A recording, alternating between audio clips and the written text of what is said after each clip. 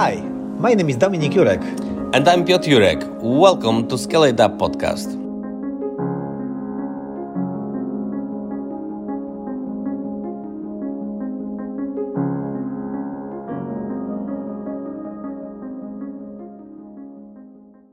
Tip number 10, decline isn't always the end. We would like to share two stories with you. 4 years ago, we were looking for an engineering manager for our customer. He took part in two meetings and he was invited for the third and for the last one. However, in the meantime, he got the offer from his previous employer and he was under time pressure, so he decided to accept it and decline our final interview. We convinced him to go to the interview anyway and not to cancel it. He followed our advice.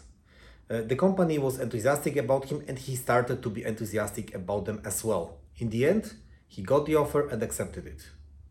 He works for this customer until today. Another story concerns a developer who got the offer from our customer and decided to decline it. He gave us some reasons, but we didn't believe it. We are digging, but he didn't want to give us the real reason. In the end, it turned out that he was worried about working with the hiring manager.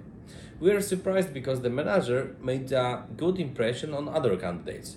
So we consulted his aspect with the HR department and they confirmed that on that day the manager had simply a bad day.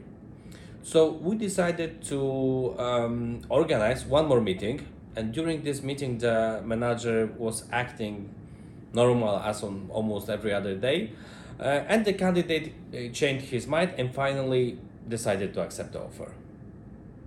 You might think, why convince someone who doesn't want to work? Well, because the reasons for rejection may be various. In the first case, the manager rejected the offer not because he didn't like it, but because he was looking for the job and he finally wanted to start working. Was it the right decision? Time has confirmed it because the cooperation continues until today. In the second case, the candidate made the decision based on bad premises. Everyone is entitled to a worse day, even the best manager. If everything else was positive, was it worth giving up such cooperation because one bad day? I don't think so. So decline is not always the end.